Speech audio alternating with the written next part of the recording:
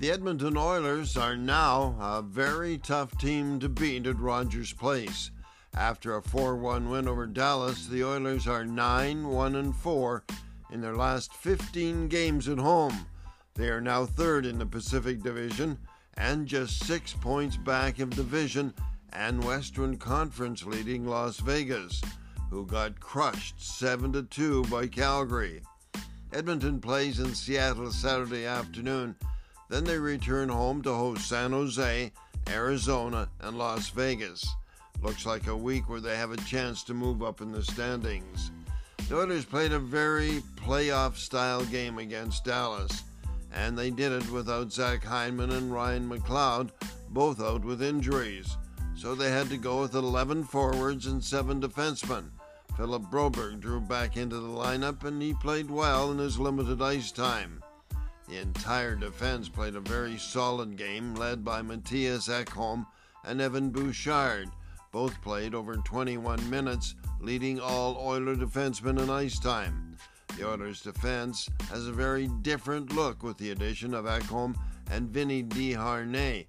They're bigger, tougher, and less accident-prone. The addition of Ekholm has helped settle Bouchard down and has taken a lot of tough minutes from Darnell Nurse. His addition has also improved the penalty kill. The Stars didn't score a power play goal. In fact, they gave up a short-handed goal to Mattias Janmark on a great pass from McDavid. Number 97 added a power play goal. Janmark also scored an empty net goal for 2 on the night. Warren Foegele, who has recently moved on to the Draisaitl-Nugent-Hopkins line, got a 5-on-5 goal, so Oilers scored in every way possible.